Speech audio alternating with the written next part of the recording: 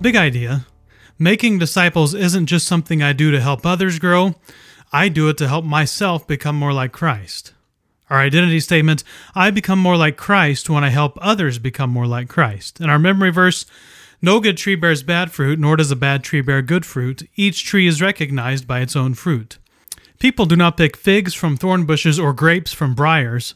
A good man brings good things out of the good stored up in his heart, and an evil man brings evil things out of the evil stored up in his heart, for the mouth speaks what the heart is full of. Luke chapter 6, verse 43 through 45. How do we love the people in our lives? In his book, Leadership Jazz, Max Dupree tells this story. Esther, my wife, and I have a granddaughter named Zoe, the Greek word for life. She was born prematurely and weighed 1 pound 7 ounces, so small that my wedding ring could slide up her arm to her shoulder.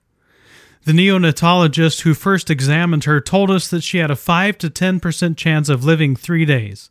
When Esther and I scrubbed up for our first visit and saw Zoe in her isolette in the neonatal intensive care unit, she had 2 IVs in her navel, 1 in her foot, a monitor on each side of her chest, and a respirator tube and a feeding tube in her mouth. To complicate matters, Zoe's biological father had jumped ship the month before Zoe was born. Realizing this, a wise and caring nurse named Ruth gave me my instructions. For the next several months at least, you're the surrogate father. I want you to come to the hospital every day to visit Zoe, and when you come, I would like you to rub her body and her legs and her arms with the tip of your finger.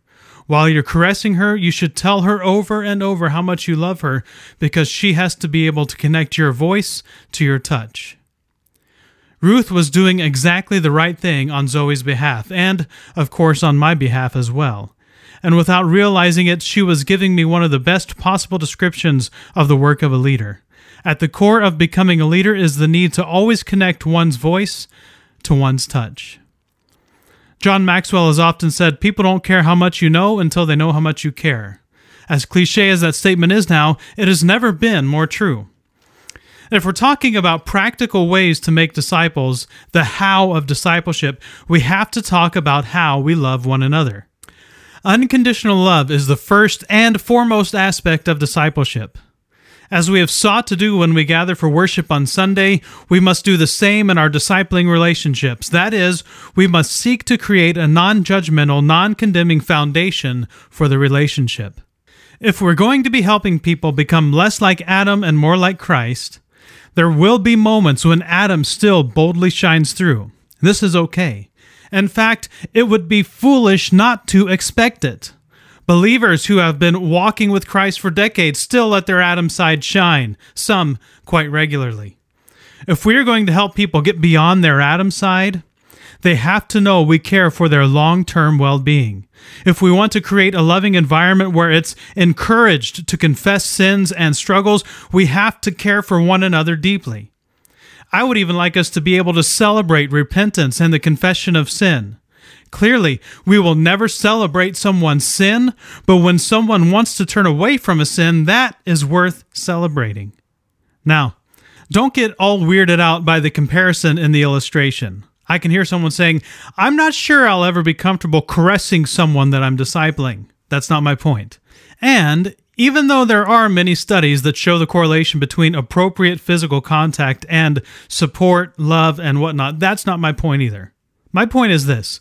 When we are discipling someone, mentoring someone, or even just encouraging someone in their faith, we must do so in the deepest, most loving way possible. In a very real sense, we hold their life in our hands, and we need to be there for them in significant ways. And people need to be able to connect our love with our words and actions. Do we legitimately care for them? If we don't, they'll be able to tell. And if we don't, nothing we will say will matter at all. I love John 11:35, where we get a picture of the humanness of Jesus. Jesus wept over the death of his friend. But because we focus in on that verse, oftentimes I think we miss the significance of 11:36. Then the Jews said, "See how he loved him." Lazarus was one of Jesus' disciples, but not one of the 12. Lazarus was clearly a friend, though it doesn't appear that he was in the inner circles of Jesus' life, though it is entirely possible that Jesus was close friends with Lazarus and that he simply wasn't one of the 12. Regardless, what is abundantly clear is this: Jesus cared deeply for his people. The depth of his care was so powerful that people around him noticed how much he cared. I believe you had a lot of helpful, devotional insight that you can offer to someone in your life. I believe you know more than you think you know about following Jesus. And I believe when you start sharing those bits and pieces of wisdom with someone, it's going to make a difference in your life and theirs. But only if you care for them deeply. Do you love them? Do they know how deeply you love them? Do they know without a doubt that you care about them as a person and not only as a project? Can they come to you and receive grace and mercy when they mess up? When they embrace their Adam side, do you lovingly correct them? If we care for people in this way, there is no doubt that we will nurture the kind of Zoe life that Jesus had in mind for all of his followers. Our daily scripture focus is Matthew 11:36. Then the Jews said, "See how he loved him." As we wrap up, I encourage you to take a few minutes to think and pray through a few things. First, conceptualize. Imagine someone you are discipling as a fragile life, on life support, and completely dependent on God for survival. Imagine yourself seeing them in their fragile condition. And now imagine yourself being there to love and support them while they grow and become stable. Second, reflect. When you think about discipling someone, do you begin with love or information? Third, repent. Spend some time praying and ask God to change your mind and heart about each of these areas. If you have treated a disciple like projects instead of a person, ask God to help you learn how to care for them. And finally, thank God.